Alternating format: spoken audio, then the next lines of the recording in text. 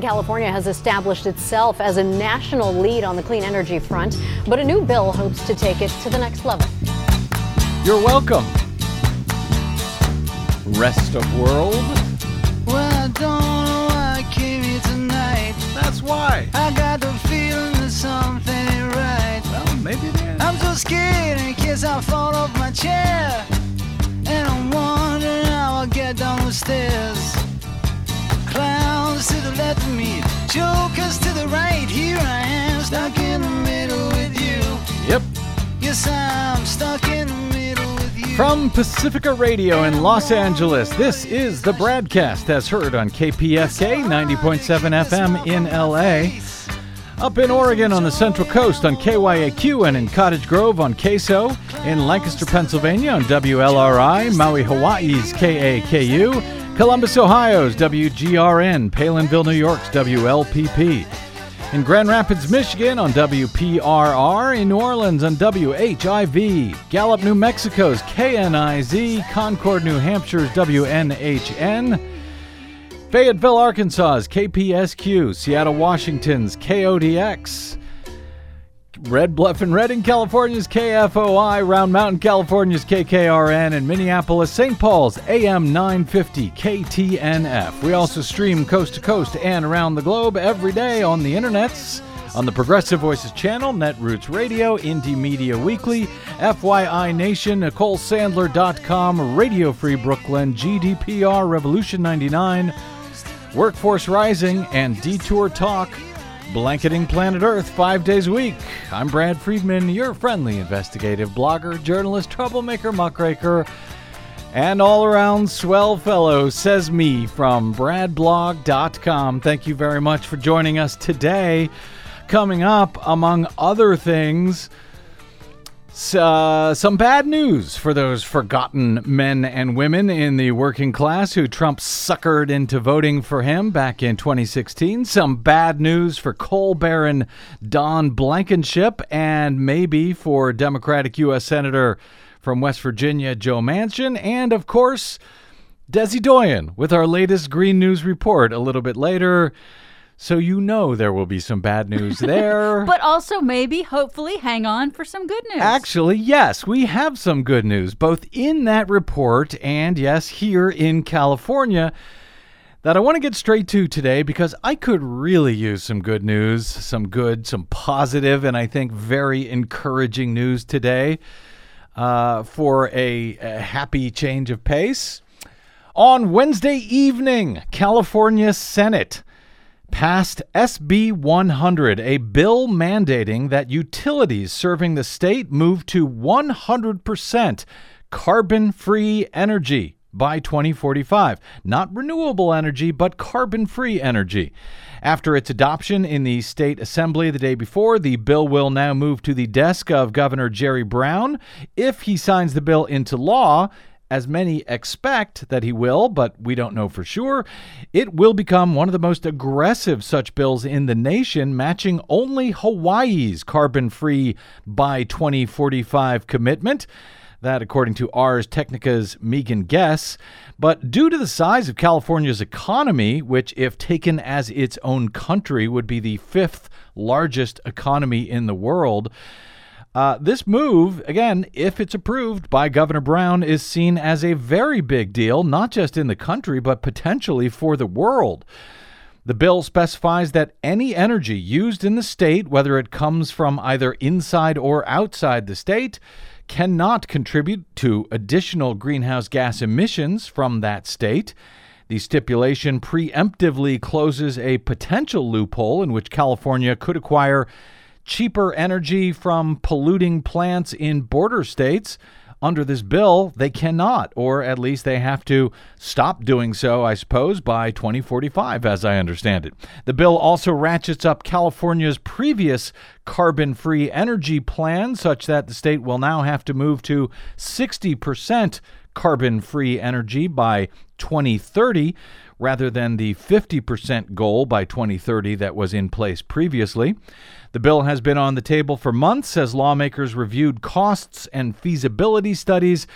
According to the Los Angeles Times, however, support for the bill gained momentum in recent weeks as officials emphasize that California would essentially lead the nation and arguably even the world in response to climate change. The argument comes as the Trump administration has abdicated leadership on environmental issues, renouncing the Paris Agreement and offering a Clean Power Plan replacement. That's the Obama Clean Power Plan that is now to be replaced by Donald Trump's not-so-clean power plan. And that would do, of course, little to curb carbon dioxide emissions. So a lot of folks are looking to California right now, where even our former Governor Schwarzenegger has pressed the state legislature to pass this bill. Desi Doyen, in our Green News Report today, coming up in a bit, also argues that this is a very big deal for a number of reasons. But since it's always good to get a second opinion on such things, and whether meeting this goal is even possible or feasible, or as some Republicans argued in opposition, will it drive up the cost of electricity suddenly? To get a second opinion on that is our old friend Vox.com's great energy wonk, David Roberts. He writes about politics, climate, and energy, and the confluence thereof over at Vox.com after spending years over at grist.org. David Roberts, welcome back to the BradCast, sir. Glad to be here. All right, so before we discuss whether this is feasible or not and what the pitfalls may or may not be, SB 100 originally called for 100% renewable energy by 2045, but it has switched to carbon-free energy by 2045 during the course of the bill's evolution. What's the difference between the two, and why, to your knowledge, was that change made? Well, the change was made quite a while ago, I think. The idea is lots of people in the sustainable energy world are worried that once you get past 60% renewables, get up to 70, get up to 80, getting that last 20% is incredibly difficult if renewables are all you have to work with. The idea is renewables, are variable. They come and go. Mm-hmm. So you have to have something on the system that compensates for that with flexibility. You mean they come and go during the day? It's when there's sunny the weather, and so forth. Right. Yeah, that's what variable means. Basically, you can't turn them on and off. They come on and off, with the weather. Right. So you have to accommodate them rather than turning them on and off. And the way that's been done in California and every other place in the world, really, that's substantially implemented renewables has been with natural gas. Mm-hmm. Like natural gas turns out to be a great tool for balancing renewables. Mm-hmm. But if you're going to get to zero carbon, mm-hmm. natural gas is off the table unless you capture and bury the carbon, which is ridiculously expensive and nobody is going to do. So if you have a ton of renewables and no natural gas to balance them out with, the worry is you need other things to balance them out with. And whether that could be nuclear power, it could be fossil fuels with carbon capture, and it could be, notably, it could be hydro, big hydro. Mm-hmm. So the reason they went renewables up to 60 and then just zero carbon from 60 to 100 is just for flexibility. It's to allow for those other options if they turn out to be needed. It doesn't by any means exclude renewables, and there's plenty of people who think that renewables are going to get way higher than 60. Like there are plenty of people who think we'll never need those options, but I think allowing for them broaden the coalition of people behind this bill. Isn't hydro, by the way, you say big hydro, isn't that renewable? Well, it's zero carbon. Uh-huh. It does, I think, environmental damage in other ways. I mean, there are lots of very big and very, very old controversies around big hydro that I'm not super briefed on, but I think it is far from harmless, let's put it that way. I gotcha. And of course, it's, I guess, limited during droughts as well, or it can be. Yeah, and it is a big problem in California. Yeah. If you're depending on water for your power, that's a big deal in California. But when we say carbon free, it could allow things like natural gas to continue to be used, so long as somehow emissions were captured, basically. Or that's right. Okay. If you capture the carbon dioxide that comes out of the plant and bury it deep in the ground, then you are technically carbon neutral, and you will be allowed under this bill. The question is there ever going to be a point when attaching a giant second facility onto your power plant that is purely parasitic to your profits and your power is ever going to be competitive with solar and wind, which are getting cheaper and cheaper and cheaper and cheaper every time we turn around? And I don't think so. But they wanted to leave it open, basically. Like whatever. Sure. I think the philosophy is, who knows, they might invent something new that's zero carbon. We don't want to dictate now what people are going to use in 2040. We'll just say it can't have carbon. I got it. Well, and we should note, or I did note, that California is not the first state to commit to this goal, 100% carbon-free power by 2045. Hawaii did it last year, but I believe Hawaii is all renewables, which is different. Yeah, and much more ambitious. Yeah, Hawaii is in a very unique situation. It's not connected to the sort of to the U.S. grid, the continental grid. So it's got its own issues. But in terms of, if you put together the size of the economy, the nearness of the targets, and the ambition, I think this is as big as anyone's gone. Like I think this is as big as it gets for California. For the world, I don't think there's another economy in the world that is comparably large and carbon intensive that has anything close to comparably ambitious goals. There are some small European countries that have very ambitious goals, but they don't. Their economies are like the size of San Francisco. California's really big. And that's one of the things that actually struck me about this when I heard about it. This seems like a huge deal. And if this was, it feels like if this was done by Great Britain or Germany or something like that we'd all be talking about it. Maybe we will once it's actually signed. But so you would agree with Desi Doyen that this is as big a deal as she describes it to be, and a big deal for the world as far as taking a leadership position when it comes to climate change. Absolutely, absolutely. This is a very big deal in any interpretation. Although it is also important on the flip side to acknowledge that it's not some big leap. It's not some big transformation. It is another step along a pathway that California has been walking very deliberately for over 15 years now. So in a sense, I think that might be almost why there hasn't been a bigger reaction, because at this point people are so accustomed to hearing California is doing another wildly ambitious thing on climate that it's, they've sort of like become inured to it. So, it was a big deal when they first passed their renewable portfolio system in 2002, way back in 2002. And ever since then, every few years, basically, they've ramped up the ambition. And all this is, the people who say this isn't a big deal, one of their arguments is it's pretty likely that California is going to get somewhere close to these targets anyway, regardless, even without legislation, just based on current trends.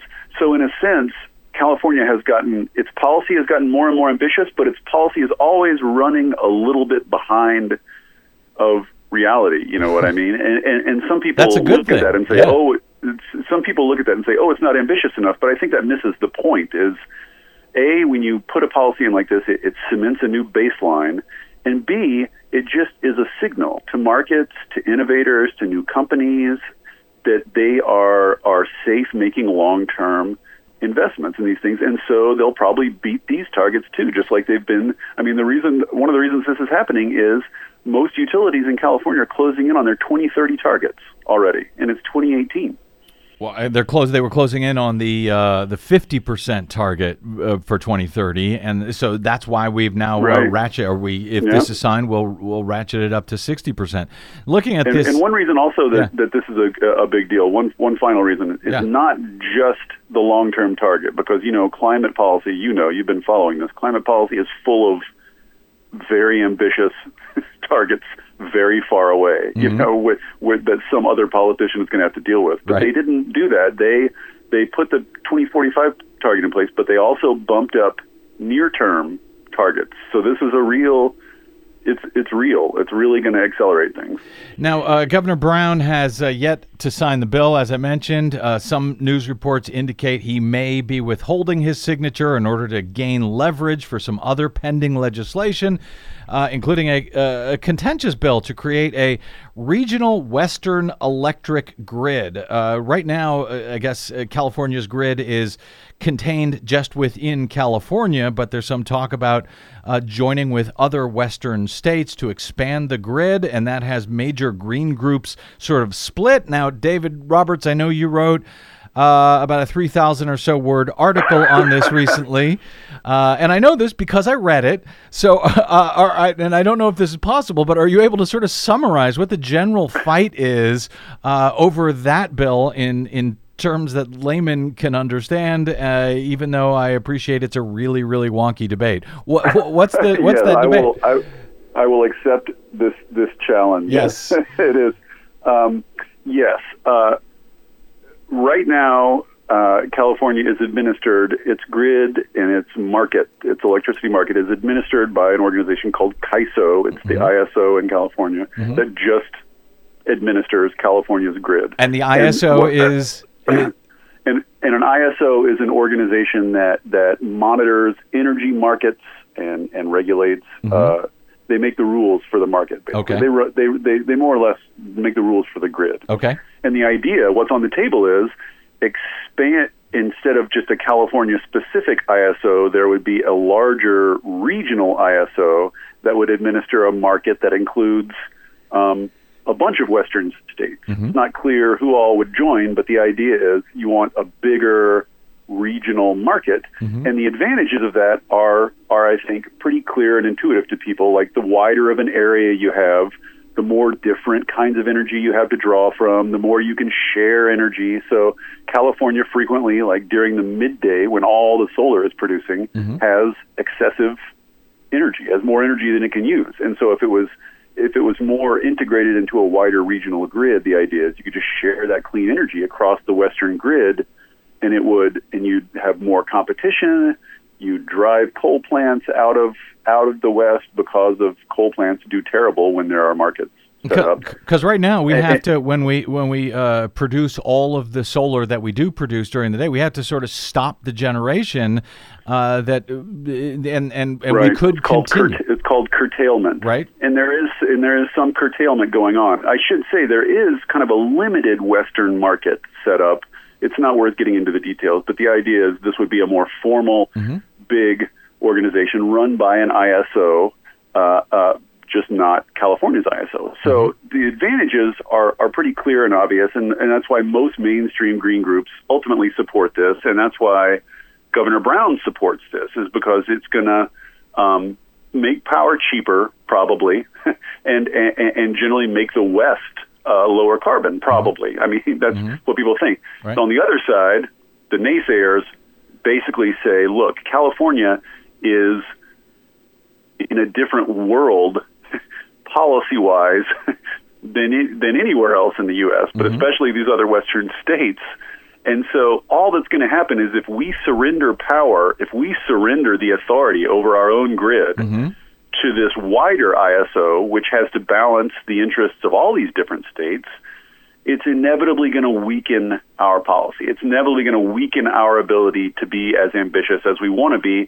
And furthermore, a wider regional ISO would be set up by and administered by FERC, the Federal Energy Regulatory Commission, and Trump is busy packing FERC with Trumpies. Right. and so basically, I think even the people who oppose regionalization in the short term recognize that some regional coordination is absolutely a good thing. Like everyone supports the broad idea of broader regional integration. The worry is just maybe we shouldn't do this right now in this political environment. Yeah. Given how little we know about how it might turn out, like once you give up control over CAISO and it's this regional ISO, California is going to have no more control over that than any of the other states. So they can't really, they can make a bunch of conditions like we won't join unless you promise this, that, and the other. That's what the bill that's up in the legislature right now is. It's basically like we will join this regional organization if they agree to this, this, this, and this. But as opponents keep pointing out, once you sign on to that, once the regional ISO is created, that's it. California has no more authority over it, so it can't enforce any of those conditions. They're just, there's no legal force to any of those conditions. So you're just throwing California at the mercy of other Western states, I think is the worry. And is this something that Jerry Brown favors? Not throwing us to the mercy of other states, but favors expanding the grid? He intensely favors it. He intensely favors regionalization, and to the point that that's the reason he's threatening to veto SB 100, is he says, I won't sign this unless you pass this regionalization bill and send it to me also. That's the power play he's trying to make. Because, historical fact, the SB 100 was up before the legislature last year, too, and it failed because it was connected to the regionalization bill. Mm-hmm. And the regionalization bill just got too complicated and too contentious, and it brought SB 100 down with it. So now Kevin De Leon, the California senator who has sponsored SB 100, has very carefully avoided letting it get stuck to anything else. So it's passed on its own now, and Brown is basically trying to retie them together, but I don't think he's going to get away with it. Now, the only ones who seem to be opposing SB 100, the 100% carbon-free by 2045, now seem to be generally Republicans, and they're arguing that this is going to spike electricity prices. Of course, they always do that for anything that has anything to do with energy. But is there some truth here, or is that just the usual GOP fear-mongering on this stuff? It is the usual GOP fear-mongering. It's a huge GOP talking point that California pays some of the highest electricity rates in the country, and that is absolutely true. But what is also true, and they always leave out, is that California ratepayers pay some of the lowest electricity bills in the country. Because even though rates are high, they've been pushing energy efficiency so much for so long that they use less. And so on net, they pay less. Really? So California's, and it was always the strategy, we're going to raise the price of power a little bit by cleaning it up, but we're going to reduce the amount you use by pushing energy efficiency, and it will balance out and we'll profit in the end. And that's exactly what has happened at every stage of this, and probably is going to happen again at this stage. So yes, I think in the near term, there might be some increase in power prices, but in the long term, wind and solar are cheaper. They're cheaper than coal. They're cheaper than nuclear, and we're getting pretty close to the point where they're cheaper than natural gas. We're getting pretty close to the point where building new wind and solar is cheaper than running existing, already built natural gas plants. Really? So this idea that by pushing harder on renewables, we're going to raise prices is such a knee-jerk from the 80s, it's like a Reagan-era talking point. All around us in the country, power prices are falling where renewables are integrated. It's not even an open question anymore. That's why coal is dying, is because renewables and natural gas are cheaper. It's all in the economics. So about 98% of that is just the GOP, automatic nervous response to literally any regulatory proposal. It'll raise prices. That's all they know how to say anymore. But I think Californians now have been through enough rounds of this that they just don't buy it anymore. Like, no one buys it anymore. I don't think it has any effect in that political context anymore. So is this, I guess the big question is, is this possible? And, when you were talking about the regional grid, one of the things that occurred to me is one of the arguments, I guess, against it was, well, we've got this new goal now, if this is signed for 2045. We've got all of this extra energy that we can't use at peak hours. Can't we put that all into battery storage at this point? Because in some fashion, we're going to have to get rid of natural gas, which is, I want to say, about 24 or about 30% or something like that of our current energy production. Can't we put that extra energy into battery storage, get rid of the natural gas, and not deal with other states around the region? Well, yeah, this is another argument against regionalization, or another group of people who are leery of regionalization are people who would rather, the term of art for this is intensify the grid rather than expanding it. And intensifying it just means more storage, more microgrids, more distributed energy. So the idea is, instead of reacting to this power surplus by trying to export it somewhere, let's react to it by enabling our grid to absorb more of it. And of course, the response to that is, well, of course we have to do both, right? I mean, of course, California is in the midst of doing both. I mean, California, one of the other bills that passed the legislature that didn't get much attention was a renewal of this enormous subsidy program in California for energy storage. So you can do a lot of that, but I think people underestimate how much, like, when you have a California-sized amount of power, that's a lot of energy storage. That's really a lot. I think people underestimate just how much storage is going to be required to absorb the amounts of power we're talking about here. It's a quantum leap from what we have now. So in the meantime, it would be helpful to be able to export some of that. And,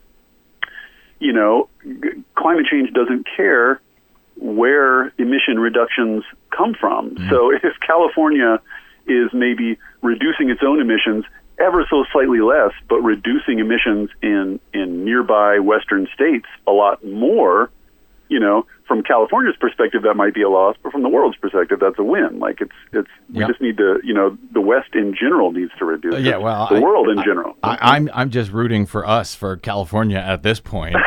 Just hanging on with all I can. And really, last question, because I know you got to get out.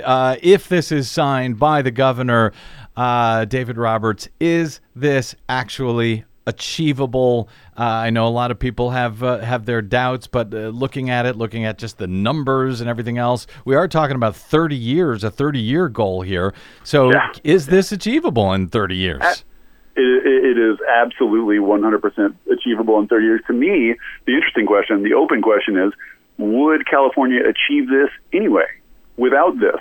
And that's an open question. Like, it's entirely possible to me that California is already on this trajectory, whether or not it puts it in regulatory fiat or not. But absolutely, it's achievable. It's probably going to happen regardless. That's good news, and that, I guess, means we can double down again in a couple of years under Governor Gavin Newsom. Will happen. Yeah. I absolutely think that will happen. This will not be the last time California boosts its ambitions. And it will not be the last time, David Roberts, that we bother you to join us on the BradCast. You can find his efforts, his work at Vox.com. And, of course, he is a must-follow on the Twitters at drvox. Just remember Dr. Vox, and you'll find him on Twitter. David Roberts, always appreciate you joining us, my friend. Thanks a lot, Brad. Have a good one. You too. Okay, quick break, and we'll come back with some less encouraging news, I think, but I hope you'll stay tuned anyway. I'm Brad Friedman. This is your BradCast.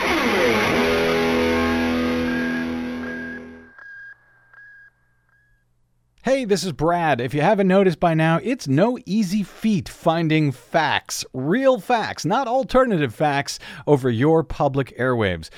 We try to bring you real facts, truth, and clarity without fear or favor each and every day on the BradCast. But we need your help to do it. If you enjoy the show and or get something from it, please give back a bit if you can by visiting us at bradblog.com/donate.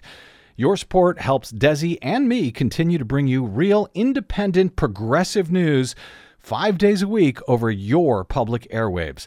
We simply can't do it without your help, and that help is needed more now than ever. Please stop by bradblog.com/donate today to make a one-time donation or, even better, automated monthly support. It'll take you about 60 seconds, and you can rest easy knowing that we'll be here every day making sense of it all, or at least trying to. That's bradblog.com/donate, and thanks.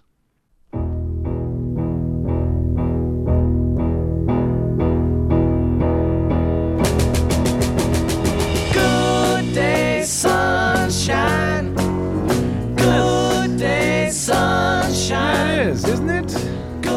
It Welcome can back. be. Yeah, welcome back to the BradCast. Brad Friedman from BradBlog.com. I got to tell you, Desi Doyen, it is so good, actually, to talk about something that is not only positive and possible and achievable, but that is actually happening. Yes. Assuming Governor Brown signs this thing. But, even if he doesn't, it's going to move forward anyway. This renewable energy transition is unstoppable. I suspect there is, well, I don't like to make predictions. Right. But Gavin Newsom, if he wins for, he's lieutenant governor out here in California, he's running for governor in November. If he wins, I bet he'll sign this thing, even if Governor Brown doesn't. That perhaps. Yeah, it would be interesting to see him get put on the record on that. He has been a clean power champion and even more aggressive, I think, than Jerry Brown on that score from what I know about him.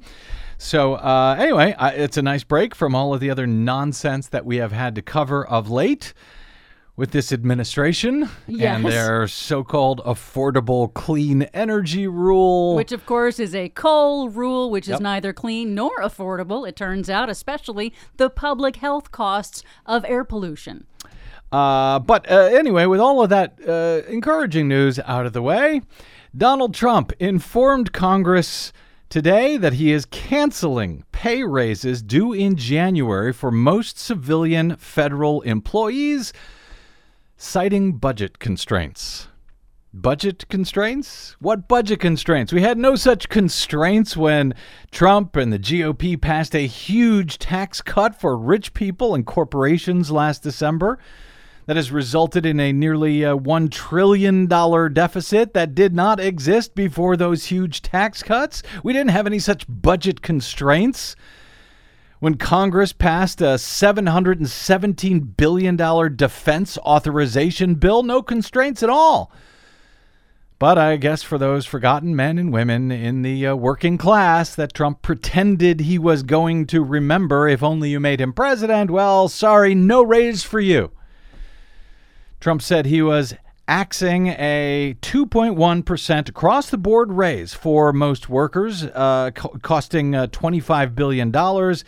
He said, quote, "We must maintain efforts to put our nation on a fiscally sustainable course." Oh, my goodness. That's what he said. And federal agency budgets cannot sustain such increases. Trump cited the, quote, "significant cost of employing federal workers" as justification for denying the pay increases and called for federal worker pay to be based on performance. This thoughtful announcement, in case you did not notice the timing here, comes as the country heads into the Labor Day holiday weekend. So that's how Donald Trump is celebrating labor this weekend by cutting their pay. Cutting their pay. The Democratic Party, of course, immediately criticized the announcement, citing the tax cuts that Donald Trump signed into law last December. DNC Chair Tom Perez said Trump has delivered yet another slap in the face to workers, to American workers. Hard to disagree there. I hope folks keep this in mind come November 6th. Just saying. And what happens November 6th? Gonna be well. I was going to say there's going to be an election, but there'll be a disaster on November 6th, I'm sure, and we will be covering whatever those disasters may be. That's but true. Americans around the country will be hitting the polling places and trying to speak up in response to this out of control, horrific national emergency that we are all facing at this point. Under the existing law, the 2.1% raise takes effect automatically. So this raise is already baked in the cake unless the president and Congress act to change it. Congress is currently debating a proposal for a slightly lower pay raise, a 1.9% across-the-board raise instead of this 2.1% that is in law. They're looking at including this in a government funding bill that would require Trump's signature to keep most government functions operating past September. This is the government funding bill that Donald Trump has already threatened to not sign and to shut down the government before the November election, if it doesn't include his funding for his wall that Mexico was supposed to pay for. So anyway, this could still be stopped depending on how this moves forward, depending on how Congress moves forward. And frankly, it seems to me something that Democrats ought to be willing to draw a line on, if they're willing to draw a line on anything, even if it risks a government shutdown before the November election. Frankly, I think shutting it down to make sure that workers get their promised pay raises would be a good thing for folks to keep in mind, to have in their minds when they go to vote in November. Unions representing the 2 million member federal workforce urged Congress to pass the 1.9% pay raise. But for 2019, the administration is this is what's amazing about this is that David Cox Sr., the president of the American Federation of Government Employees, represents some 700,000 federal workers, said that federal worker pay and benefits have been cut by more than $200 billion since 2011. And workers are currently earning 5% less than they did at the start of the decade. It's as if some forgotten workers should remain forgotten. Am I right, Mr. President? In July, the Trump administration revised upward its own deficit estimates compared to the estimates in the budget proposal that it had sent to Congress in February, and compared to the nonsense that they were selling the public on when they were trying to pass their huge tax cuts last December. And the worsening deficit reflects the impact of that $1.5 trillion tax cut, as well as increased spending for the military and domestic programs that Congress approved earlier this year. So plenty of money for all of that, just not for the workers. Not for the people who actually do the work of keeping society running and stuff. For 2019, the administration is projecting the deficit will once again top $1 trillion and will stay at that level for the next 3 years. This is the administration's own numbers now that they got their tax cut. The only other period when the federal government ran deficits year after year above $1 trillion, as our deficit now will run, was the 4 years from 2009 through 2012, when the government used tax cuts and increased spending in order to respond to the 2008 fiscal crisis and the global economic collapse that has the worst since the 1930s. Congressman Jerry Connolly of Virginia, who represents many federal workers, blamed what he said was Trump's mismanagement of federal government. Quote, his tax bill exploded the deficit, and now he's trying to blame the budget on the back of balance the budget on the back of federal workers. Well, who could have seen that coming? All right, one more story here that should transition us nicely to your Green News Report. Desi Doyen coming up in a moment. The West Virginia Supreme Court dismissed a last-minute appeal by Don Blankenship, the former coal baron and convicted federal felon. He was convicted for his company's part in the Upper Big Branch mine disaster that killed 29 miners back in 2010. But they dismissed a last-minute appeal by Blankenship to add his name to the U.S. Senate ballot in West Virginia as a Constitution Party candidate this November. Blankenship, you may recall, finished third back in May in the Republican Senate primary in West Virginia. After, I have to say, a somewhat wacky campaign where he had very interesting campaign ads. You're putting that nicely, but yes.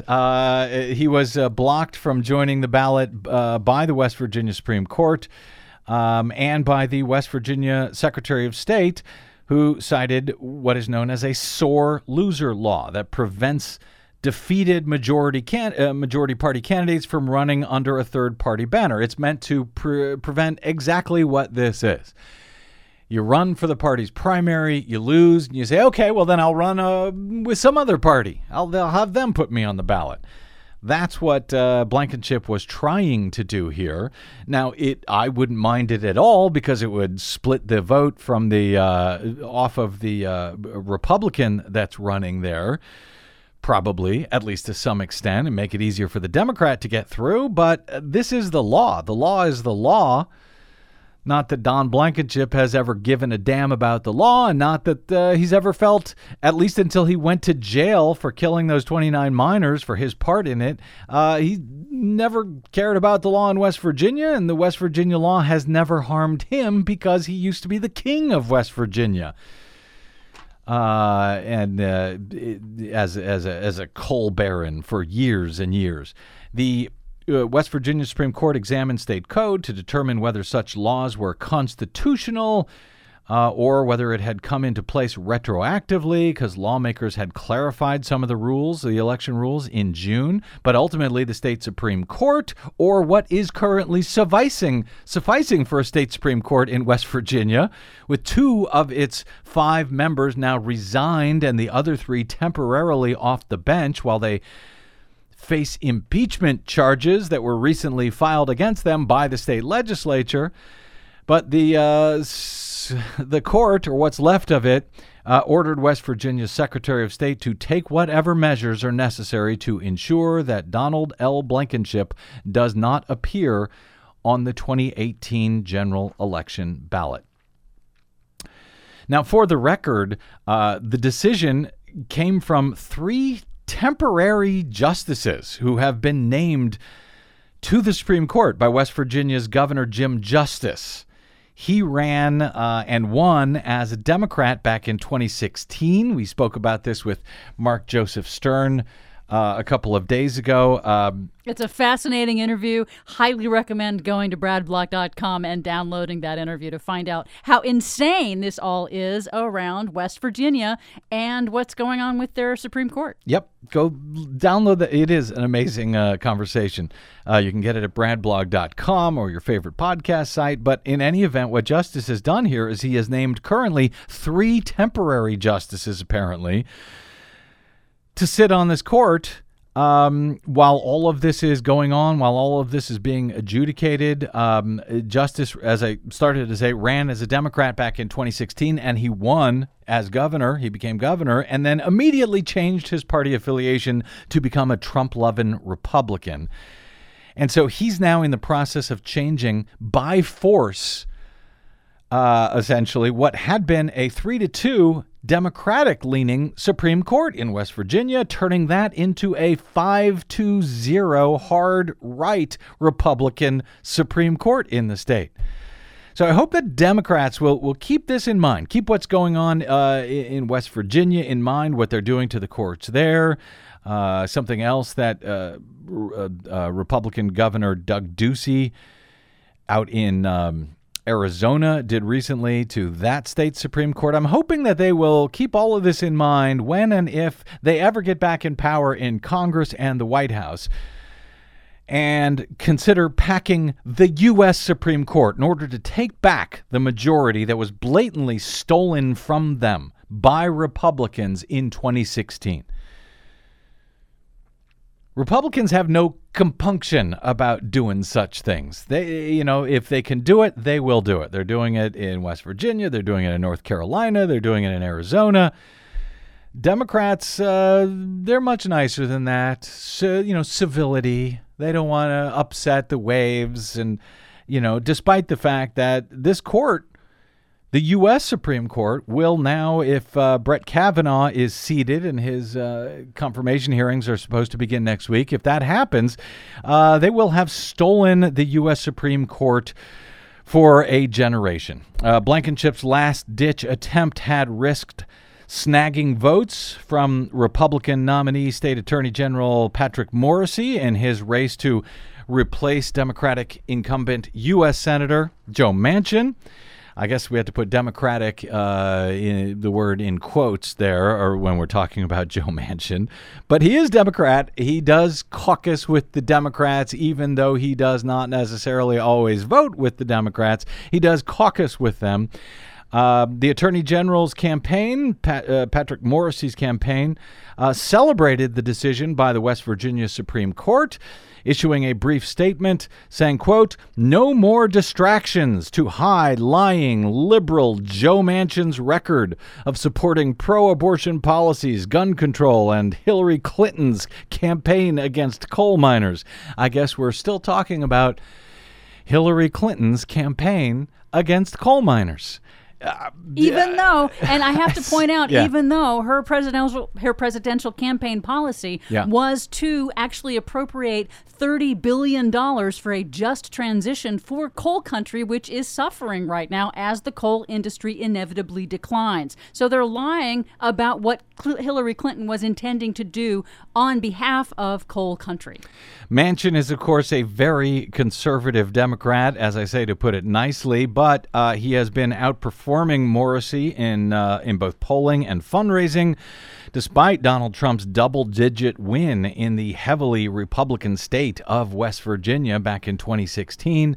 Real Clear Politics cites a current polling average, finding Joe Manchin, he's up by about 7 points over the currently he's up over the very Trumpy Attorney General Patrick Morrisey in that fight for the U.S. Senate. This is one of the seats that Republicans thought they had a very good, or still do think they have a very good chance of winning for Republicans, flipping from blue to red this November. We'll see. Manchin is still in the lead, and with Blankenship out, however, that should help Republicans. On the other hand, hey, Republicans who can't stand Patrick Morrisey or Donald Trump, the November ballot also features a Libertarian Party candidate. That would be Rusty Holland. For those of you Republicans who can't stand either Morrison or Manchin, you can vote for Rusty Holland, running as a Libertarian. All right, let's take a quick break here, and we will come back with the Green News Report with a little bit more on California and some other, I don't want to say less encouraging news, because I want people to keep listening. But in any event, Green News Report and Desi Doyen is up next. I'm Brad Friedman. This is your BradCast.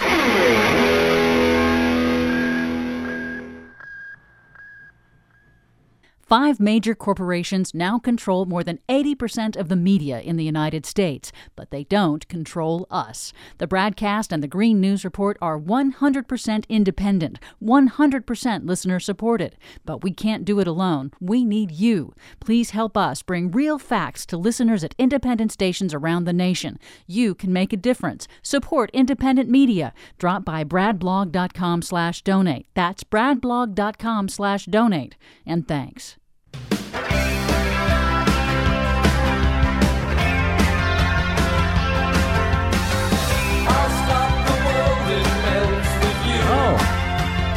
That's Desi's song. Welcome back to the BradCast. Brad Friedman from BradBlog.com. I don't know if it's because the holiday Labor Day weekend is coming up, or if Angie Coiro is going to be sitting in for us on our next BradCast. For some reason, I'm in a better than usual mood. I hope so. Maybe it's all that good news from California. You know, it's good to look forward. I think that's really, really, really helpful. You're just happy that I'm in a good mood and not being crabby and yelling at you for a change. Exactly. All right. Anyway, I will, I'll find something to bitch about. Let's get to it. Our latest Green News Report. This bill calls for getting our state's electricity grid to go 100% renewable energy by the year 2045. California sets the most significant clean energy target in world history while facing dire new predictions for climate impact. Air pollution is making us dumber, plus I think most of the people in Puerto Rico really appreciate what we've done. Hurricane Maria, now officially the deadliest U.S. disaster in more than 100 years. All of those stories and more straight ahead. From BradBlog.com, I'm Brad Friedman. And I'm Desi Doyen. Stand by for 6 minutes of independent green news, politics, analysis, and snarky comment. Even if I accept that God decides what the weather will be, doesn't he want people to be happy? Absolutely, Jim, and that's why he gave us the world. So we may pillage its forests, ravage its oceans, and suck every drop of its glorious oil. Working on it, this is your Green News Report.